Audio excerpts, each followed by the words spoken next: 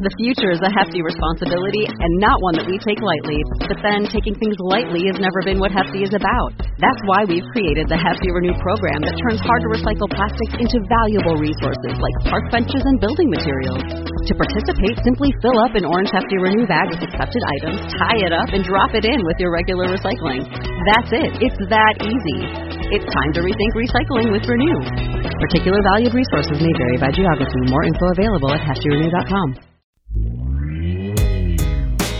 Hey folks, and welcome to Typology, the show in which we explore the mystery of the human personality through the lens of the Enneagram. My name is Anthony Skinner, producer of the show, and we're really happy to have you here today. We have a fantastic guest. He is someone I met some months ago, and we've been trying to get him on the show, and he is finally here talking about Police Chief Mike Alexander. He is a principal partner of the Lion Strategy Group. He is a leadership and life coach and trainer, and he also sits on the board of the Narrative Enneagram. He is a fascinating individual, just a beautiful human being, and I know you are going to love this show. So without any further ado, let's get to the host of our show, Ian Cron. Mike Alexander, welcome to Typology. Glad to be here. You are an Enneagram 6. I am. And we love Enneagram 6s. Some of our favorites. It is one of our favorites. We love us some Enneagram 6s. I'm not sure if that's a good thing or a bad thing. Well, we're going to find out. So you have one of the most amazing resumes that I've read of one of our guests on the show. And what I'd love for you to do is just in brief, if you would, tell us a little bit about how you came to discover the Enneagram and how you're using it in your life. Okay, that's a very good question. I think it's around 2001, 2002, I believe. I retired from the Austin Police Department. We had an onslaught of alcohol-related issues happening within the police department, where one of the events were pretty egregious. We lost a high-ranking official, a commander, and her husband.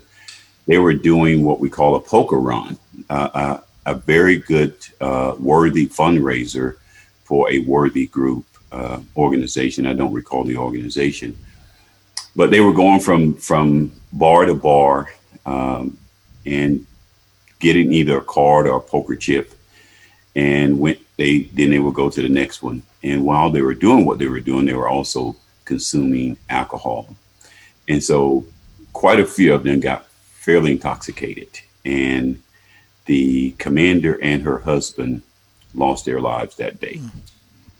And so quite a few of them were intoxicated, and the chief of police tried to intervene by inquiring what happened and why didn't anyone say anything to her. And of course, they were afraid to do so. And I'll talk about that later on, about 4 things that we typically see in organizations that avoid of certain things, but they were afraid. And so he decided to do an investigation. And once he did that, the police association came after him. So he backed out of it a little bit. And then I got a phone call from him. And he asked me if I had any answers to why these things were occurring. Now, the reason he asked me is because I was at the time highly engaged with work with Department of Justice across the country, dealing with ethics and integrity issues within police departments that were struggling with those issues. And so he asked me if I could help him. And I told him at the time, I said, Chief, I really don't have a solid answer for you right now, but if you give me an opportunity, I will give you some answers. So it was at that point I reached out to a police psychologist of mine by the name of Dr. Rick Bradstreet. And he was a 25-year veteran of the police department as a psychologist. He had retired by that time. So I reached out, he and I met at a Starbucks, and we sat there for 5 hours. And we talked about the underbelly of policing. And from that was the evolution of a curriculum we called hidden hazards. And hidden hazards were designed to teach supervisors how to pick up on micro issues to mitigate the macro. And during that time, Rick Bradstreet introduced the Enneagram to that curriculum, but he did not call it the Enneagram. He didn't call it anything. He just introduced the process. And I was highly intrigued by it. And so I began to ask questions. And he told me at the time that he thought I was a 2. And the reason he thought I was a 2, I understand now, because I was so willing to help deal with the issues that were happening within the police department. But unbeknownst to him, and perhaps even me, that my real motivation was fear. I was concerned with the things that were happening, and these guys work with me and they make calls with me, and I really don't know what I don't know. So I wanted to make sure that everyone was safe. So he asked me a question one day. I can't recall what the question were, but I said something that intrigued him. And at that point, he invited me to a workshop, and he had me take an assessment. And once I took the assessment, it came out as a 6. He then invited me and put me on a panel with other 6s. And that's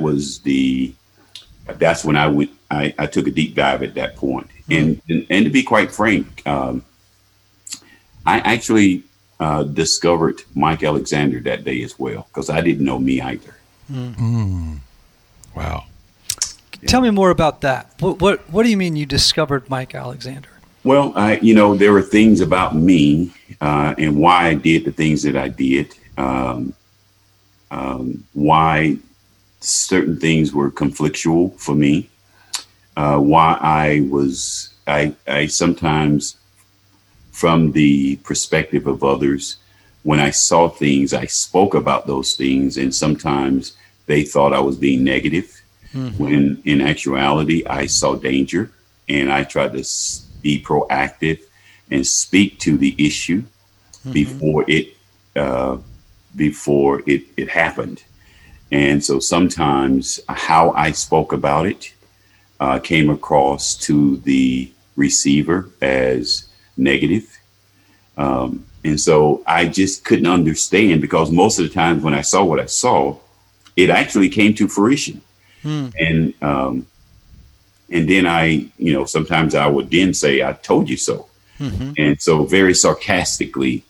And so it wasn't until I recognized that then I could temper myself. I can regulate myself. I can speak different. I can change my cadence. I can change my approach. And once I began to do that, then I was included a lot more. They were asking more questions instead of pushing me away. Right. So you're beautifully describing what happens when self-awareness becomes operational, right? Yeah. When it's working, and you're able to step back from yourself, observe what's going on in the moment, and regulate the way that you're acting, thinking, and feeling, that you might better connect to yourself and to the world around you. Yeah, exactly. Very well said. So you're a counterphobic 6, right? Can you describe, or that's what your bio says, so you tell me. No, I think I'm a social 6, but, I struggle with counterphobic. Yes. Well, I am a counterphobic 6, but I'm a social. Subtype, yeah. Yeah, I am definitely a counterphobic. So sometimes I come across looking like an 8. Yes. Right. And so that energy is coming from me, especially when I know what I know and people are resisting what I know. And sometimes I don't even know how to describe it. But that energy is emanating from me, and I'm trying to contain it at the same time. But frustration is also coming up, and I become almost a beast sometimes. And is that because? And here's what most people say about counterphobic 6s. And by the way, I'm of the mind that actually there's a continuum between phobic and counterphobic. and that all sixes actually, you could say I live more at this end of the counterphobic spectrum most of the time, or down here toward the phobic end, but I think all sixes live on a spectrum between the two, and sometimes because they're ambivalent typically, right? So sometimes they become aggressive and attack the source of danger, and not knowing they're afraid. They're just like going on the attack against what they perceive is the source of their whatever the threat. And then other times they're more submissive than they are rebellious. Exactly. And so it can go like this, in the course of a day. Right. Well, what I call that is when I'm teaching and I talk about the six, I always say that the healthy six vacillate between the phobic and counterphobic. They know when the six is healthy, they know what battles to fight and which battles to let go. And so, yes, we stay on that continuum back and forth. So when we come face to face with an issue or a challenge, we make a decision. Is this a battle worth fighting, or is this one of those situations where we need to let it go? If I'm counterphobic all the time, then I fight every battle. If I'm phobic all the time, I run from every situation. So you're absolutely right. We vacillate between that continuum. Right. Thank you. And so do you ever stop and ask yourself when you're starting to feel emotions that are uncomfortable?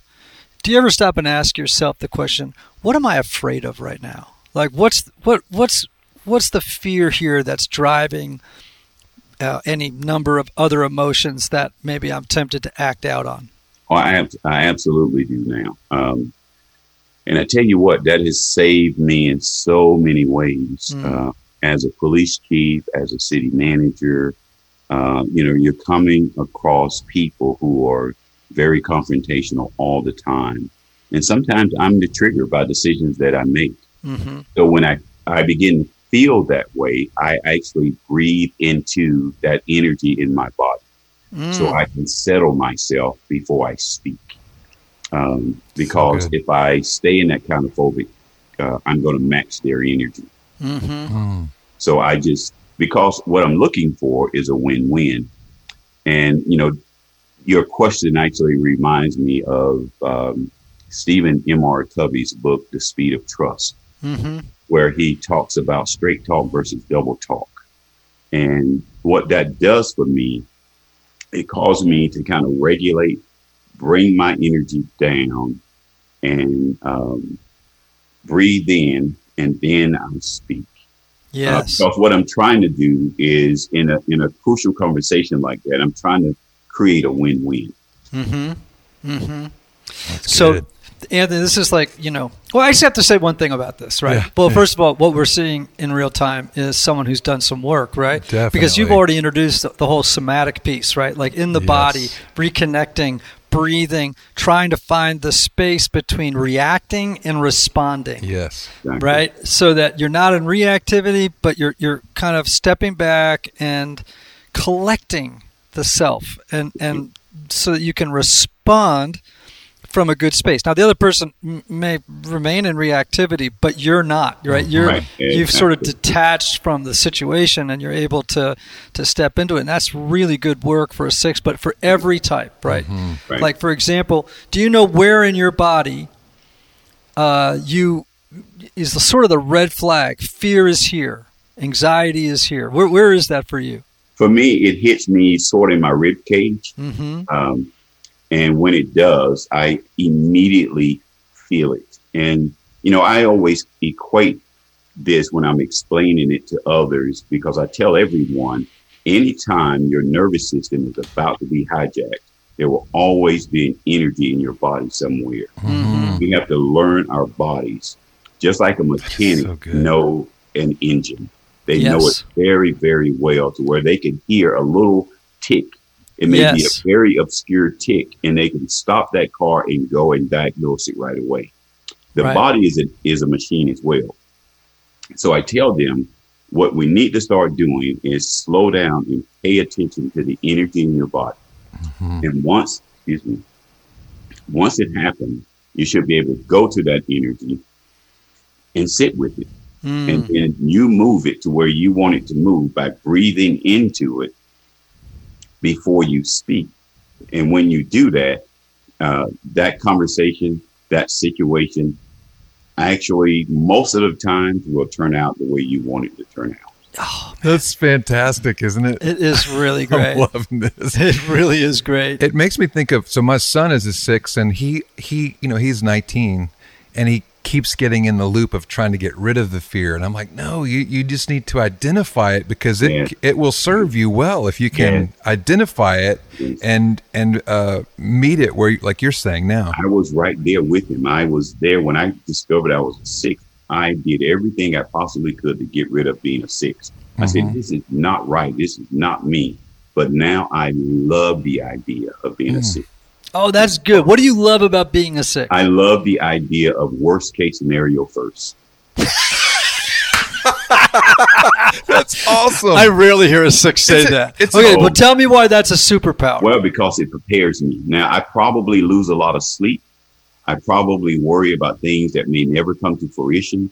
But man, am I prepared when that thing, and if it does come to fruition, I am solid. Yeah. I am grounded. I am calm. But that is why I love it. I'm very good at picking up on micro issues, and I have a great bullshit detector. Yeah. No, that's so good. So, and by the way, 6s do have a great bullshit detector. Yeah. Right. Yeah, that's right. In fact, I when I work with 6s, like when I lead workshops or things like that, I always laugh. I say the 6s always have their arms folded and their legs crossed in the first 30 minutes. They're just like this, and because I'm the authority figure, right? And the authority figure, they're kind of ambivalent about. They're kind of looking at me and they're like, okay, is this a guy gonna try and pull the wool over my eyes? Is he gonna be, is he straight up? Is he a double talker or a straight talker? Then once you've established that you're trustworthy, right? You just start to see their body relax, and they just kind of melt a little bit. And within about 2 hours, they're taking notes and laughing and having a good time. But at the beginning, you can see the suspicion in their body. Yes. Right? Yeah. Well, that's the very reason I use my road trip of 8 hours to listen to podcasts, so I can prepare myself for your cadence, and so I can relax, and that my anxiety would not be off the charts. Because I always know, number one, I don't really like doing these kinds of things. Because if I can't control my nervous system, my anxiety, I'm all over the board. I am just spastic. And I hate when that happens to me. I love this because it encourages me. I can't wait for my son to listen to this podcast, to even watch you, because it's like you are a powerful presence and you're such a gift to our community, but you still are struggling with those fears, right? It's like you're not eliminating that. So I just can't wait for Justice to see this. This is great. Yeah, Mike, I have I've had an interest for many years in Tibetan Buddhism, and one of the things that's been so helpful is learning to sit with what is, right? So if instead of saying I'm anxious, we would say something like anxiety is here. Yeah. Or fear is here, or happiness is here. And you know what I mean? In other words, not to get over-identified with it, but to see okay, this is an impermanent feeling. It is going to come in and it will go away. That's right. That's right. So I call that name it. When you name it, you can claim it. Yeah. Once I claim it, I own it. But if I can't name it, it owns me. So once I feel it, once it comes in, I name it. And when I name it, at that point, I claim it, and I now am in control versus it being in control. All right. So we all know that anytime we see a stereotype on television, right, Anthony, that, you have to take it with a grain of salt, right? And, so you watch police shows, right, or detective shows, and there is a stereotype of policemen, right?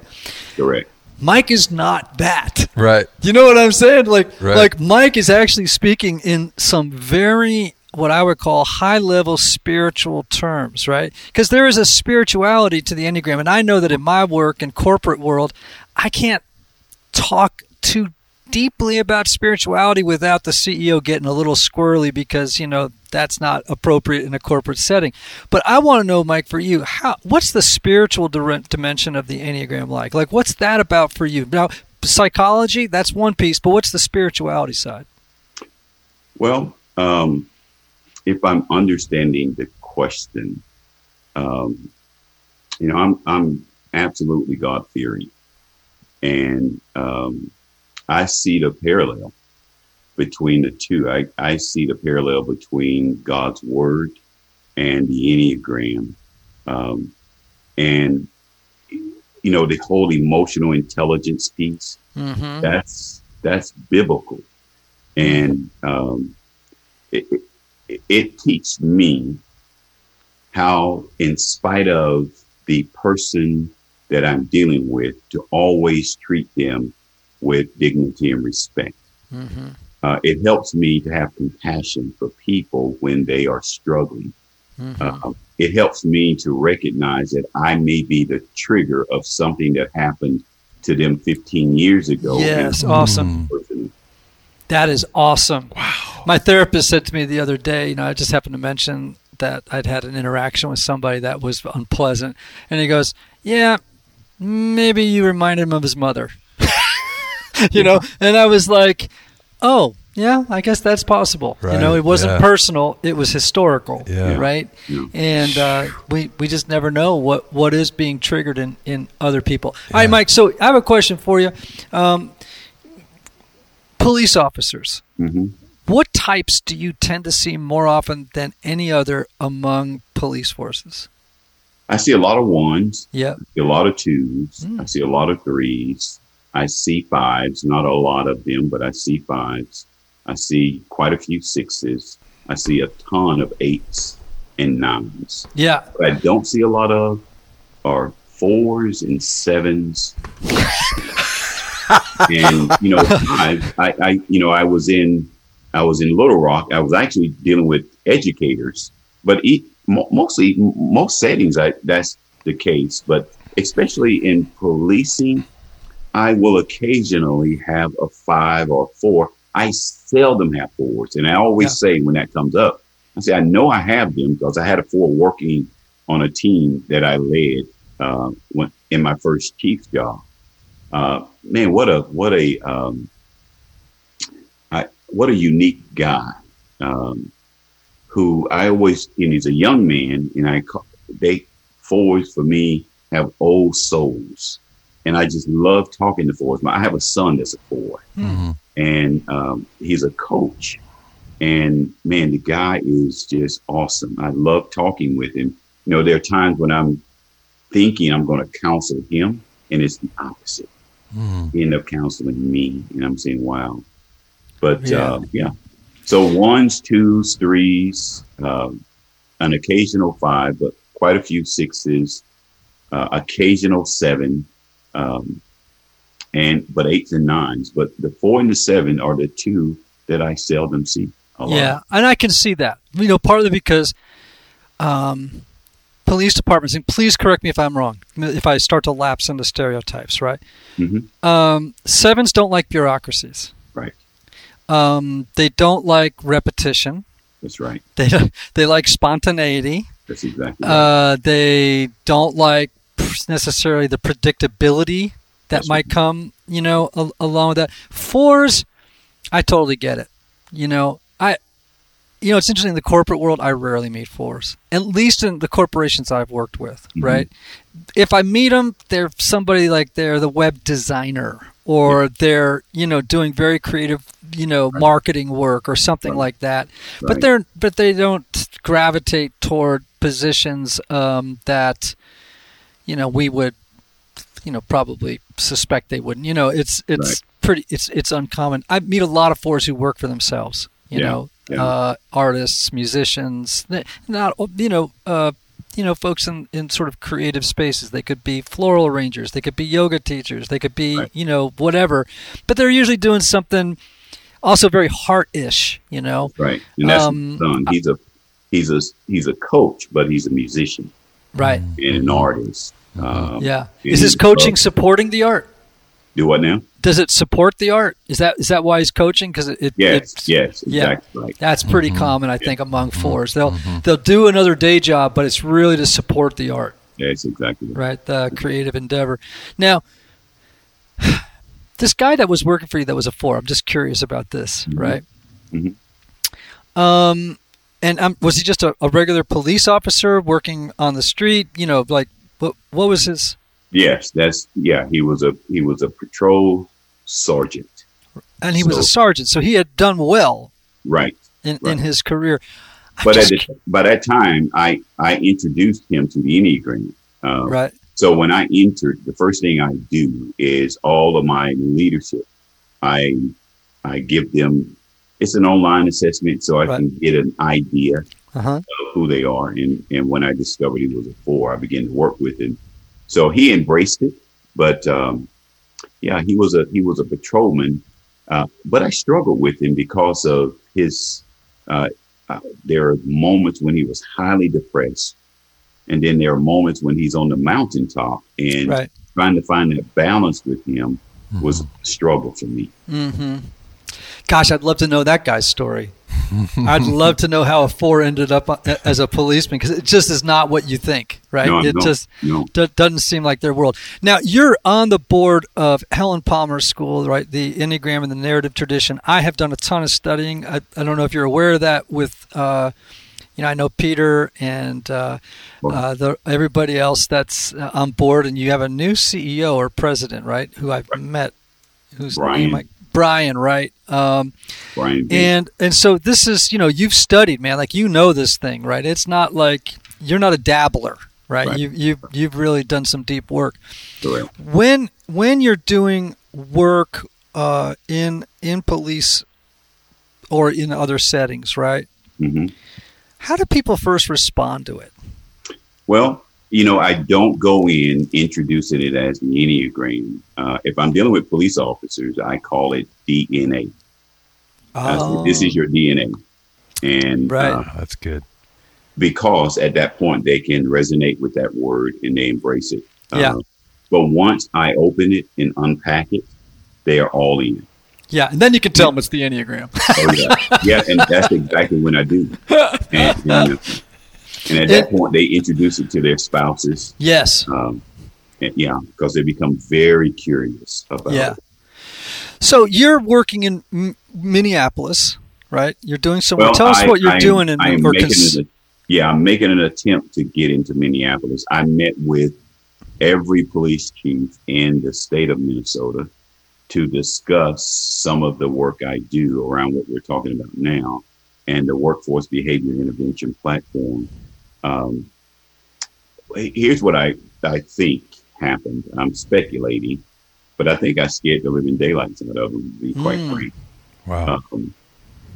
Because it's a leadership tool, and it will definitely cause leaders to hold one another accountable. And right now, we can easily say I was unaware, but that's absolutely not true either. When you look at the whole George Floyd, Derek Chauvin situation, and you look at the history of Derek Chauvin, they knew this guy had the propensity to do what he did. Mm. When it happened, they were all saying they were not surprised. So my system is designed to pick up on those micro issues before it get to the point where we have to say, I'm not surprised. Mm-hmm. It calls leaders to be engaged right away when they pick up on negative energy in the bodies of their employees. And so I carefully designed the system to where when that leader is engaged with that employee, they can see what they see. And it's not subjective. It's based off of the 7 empirical emotions that the Enneagram also speaks to. Mm. And when you look at levels of development, and particularly around level 5 of each of the 9 levels, that is the stage there where the nervous system is under attack and oftentimes is about to be hijacked. And so at that point, that's still micro issue. And so I teach leaders, this is where you need to be laser focused. And when you see something, you need to inquire. but you need to do a whole lot of work before that time, because it's still somewhat your perception. But I need you to even inquire about your perception, but you can't do it until you do your work in developing a relationship with your employee. Because if you go to them with things that you see and that person is not violating the policy, then the possibility exists they're gonna reject you, may even file a grievance against you. But so you have to do the work first of developing a relationship so you can talk about very sensitive issues. Under normal circumstances, you can't do that with a person that you casually hang out with. But as a leader, you need to truly, truly, truly be engaged with your employees. A great book that indicates that or illustrates that is written by Dr. Kevin Leman. And the title of it's a religious book, and it's entitled The Way of the Shepherd. And he gives you 7 principles of leadership. And so I teach leaders, if you follow these 7 principles, you will be highly engaged with your employees, so that when that time comes, and it is inevitable, it is going to happen, where you need to have a crucial conversation with that employee. And I teach them about the ingredients of a crucial conversation. When you have opposing opinions, strong emotions, and stakes are high. And so when those 3 things are present, the employee will shy away from having that crucial conversation, or the leader may shy away.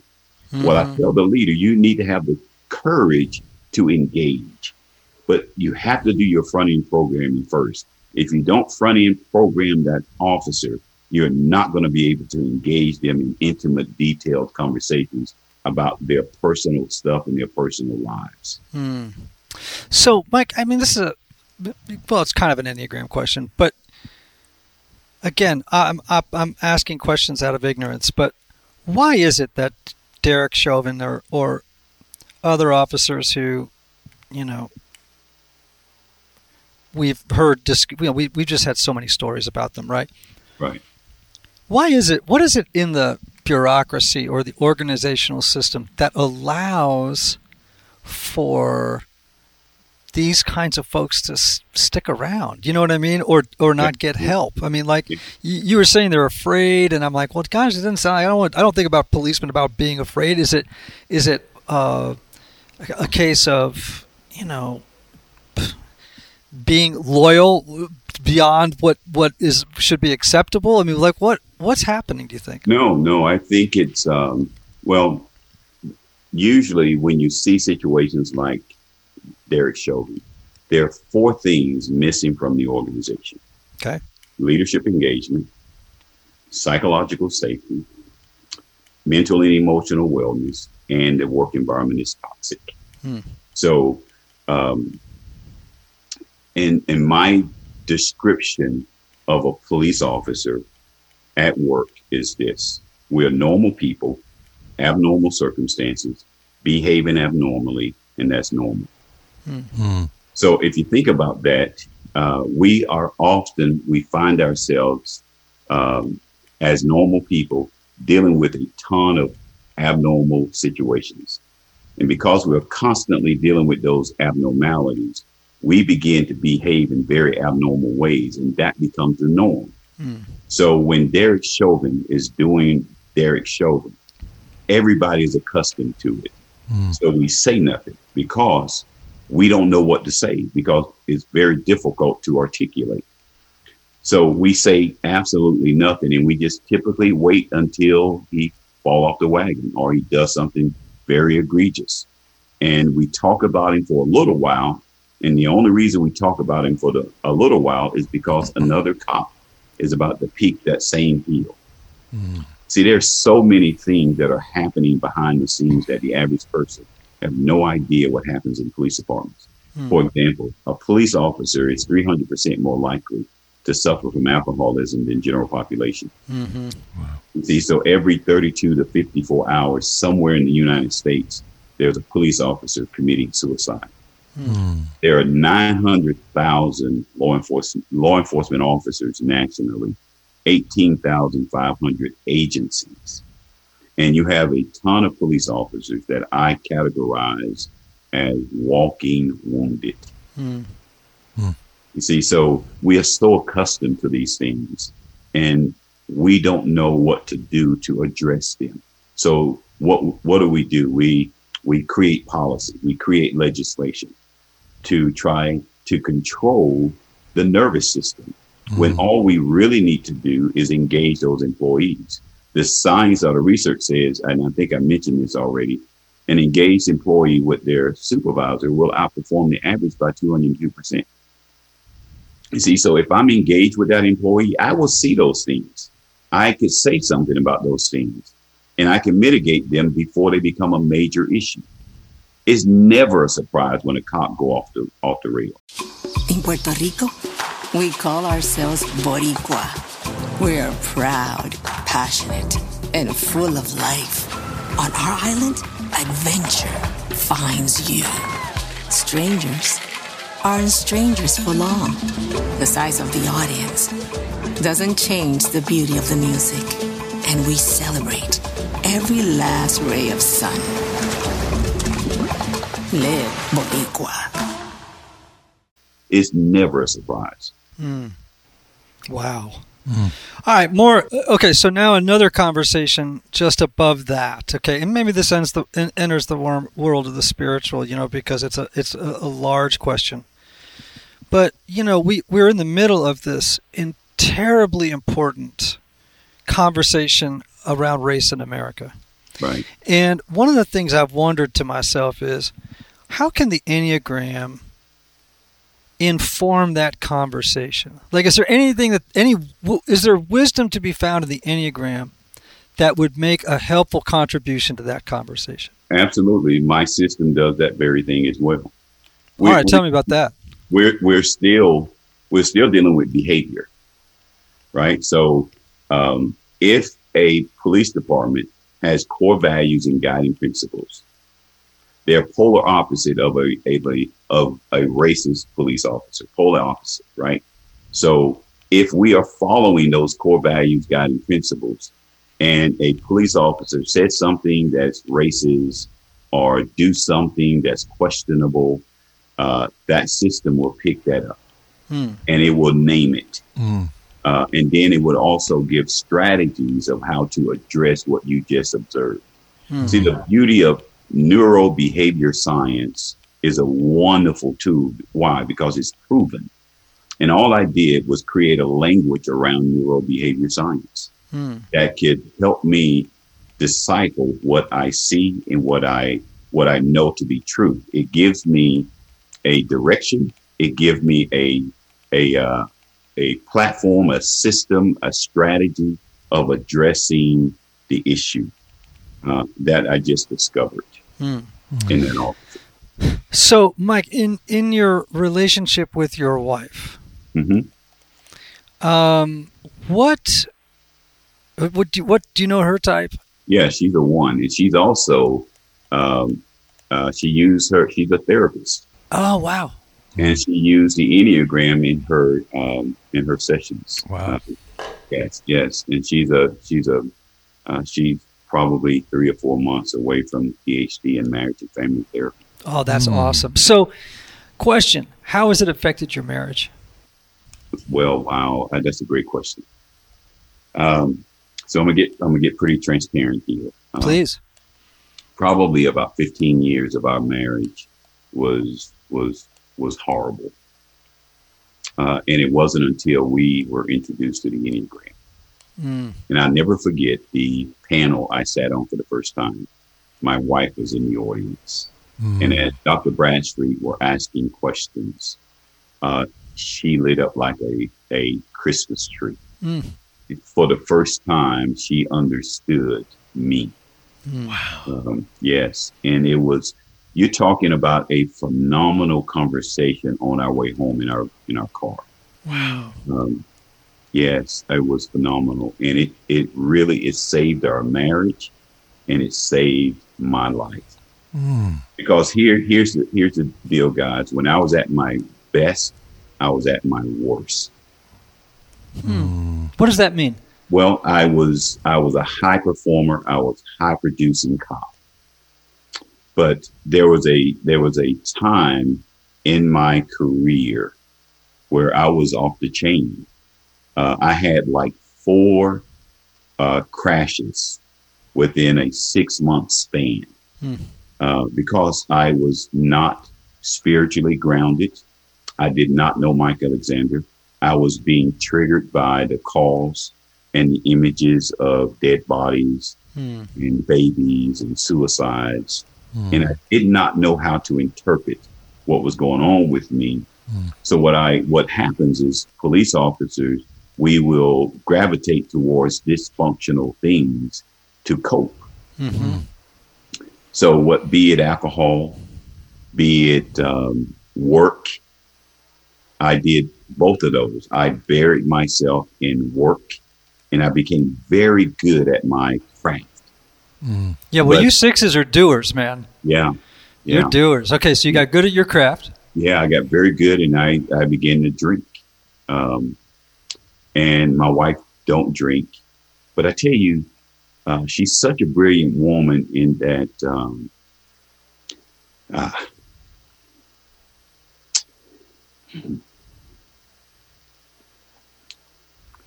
wow. I would come home and drink, and she would just create a space for me, and just make sure I'm okay. And I'll never forget when I was really in a bad place, and my kids and her was at the dinner table. She tells me this story. And my oldest daughter said, "I hate Dad. I hate Dad." And my wife said, "No, you can't hate your dad. Your dad is sick right now. And what you need to do more than anything else is pray for him. And let's pray that God would take care of him while he takes this journey." And yeah. So my mission now, guys, is I see cops. I see what they're struggling with. Divorce rate in our profession is so high. It's off the charts. And so many cops are just spiraling out of control, and they have no idea.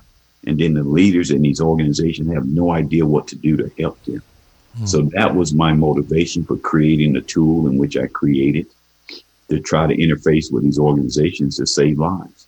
So I created a platform called Clearing the Pathway for Healing and Policing in America. Because we cannot, as a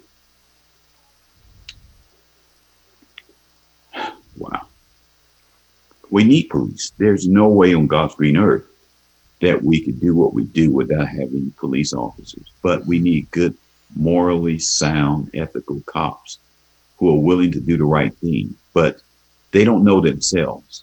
And so we need leaders to be informed so that they can help these cops. And I always equate this to the nervous system, the autonomic nervous system. When that sympathetic nervous system is hijacked and it activates the fight, flight, or freeze response, the supervisor is supposed to become the parasympathetic nervous system so that he can help, or she can help regulate that cop and bring them down. Peter Levine wrote a book called The Unspoken Voice, where he talks about people getting stuck in hyper arousal or hypo arousal. So many cops getting stuck in either of those categories. Well, but he also talks about a resilience zone where throughout that day of 8 to 10 hours, 12 hours, whatever we work, there are constant charges, and then there's a release. There's another charge, and then there's a release. The supervisor is responsible for keeping that police officer in a certain zone. And I call that the resilience zone. And if the supervisor is uninformed and unaware, he's going to lose a cop. He's going to lose a very good cop. And we're constantly losing them. Yeah. So I didn't mean to get emotional, but oh, that's okay. This is typology, man. We do emotions here. It's okay. You got 2 4s listening. We're perfectly fine, man. You want to go there. We know how to go with you and be perfectly comfortable with it. So no problems. Well, Mike, this conversation's been extraordinary. So good. Really extraordinary. Yeah. And I'm leaving this conversation just feeling such a tremendous amount of admiration for you and for your work, for your commitment, for your desire to help create environments in which people can bring their whole person to work, where they can learn to discover who they are, to capitalize on the great gifts they bring to the table, and also to become self-aware enough to know in the moment when those aspects of their type, those unskillful, unhelpful aspects of their person are taking over. That's exactly right. And what a great mission, man. And it just encourages me, and it's wonderful to know in an age when, there's a lot of bad press about the police, right?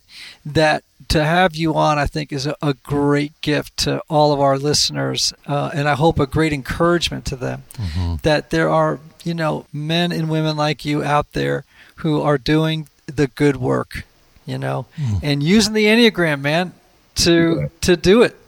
Yes. It like I said, it saved my life. It saved my marriage. It just saved me as a human being, and I am grateful. Yeah. Well, we're grateful for you and for all that you do, and we're going to have you back on, man. Yeah. For sure. Tell us how people can learn more about what you're doing and social handles and all that kind of stuff. Well, I am not technology savvy, so I have Adrian Sanders K that really helped me with all of that stuff. So she's created all of those social handles of Instagram and Twitter, and I have a LinkedIn page, so you can definitely find me on LinkedIn. Yes. You can find me. I have a website called Lion, LION Strategy Group, and you can find all of our offerings there. Pretty much everything that we do, you will find contained within the Lion Strategy Group website. Right. I partnered with another chief who happens to be a Enneagram 5. And we also have an attorney on our team. So the 3 of us are out to do revolutionary things for this country we call the U.S. of A. So that's lionstrategy.group. Yeah. You can learn more about what Mike's doing there. And then on Instagram, it's lion_strategy group. So everybody go follow. Yeah. Yeah. Go check that out. Mike, peace and grace to you. And we hope to have you back on again. Typology Tribe. Remember these words. May you have love. May you have joy. May you have peace. May you have healing. May you have rest. Until next time. Thank you, guys.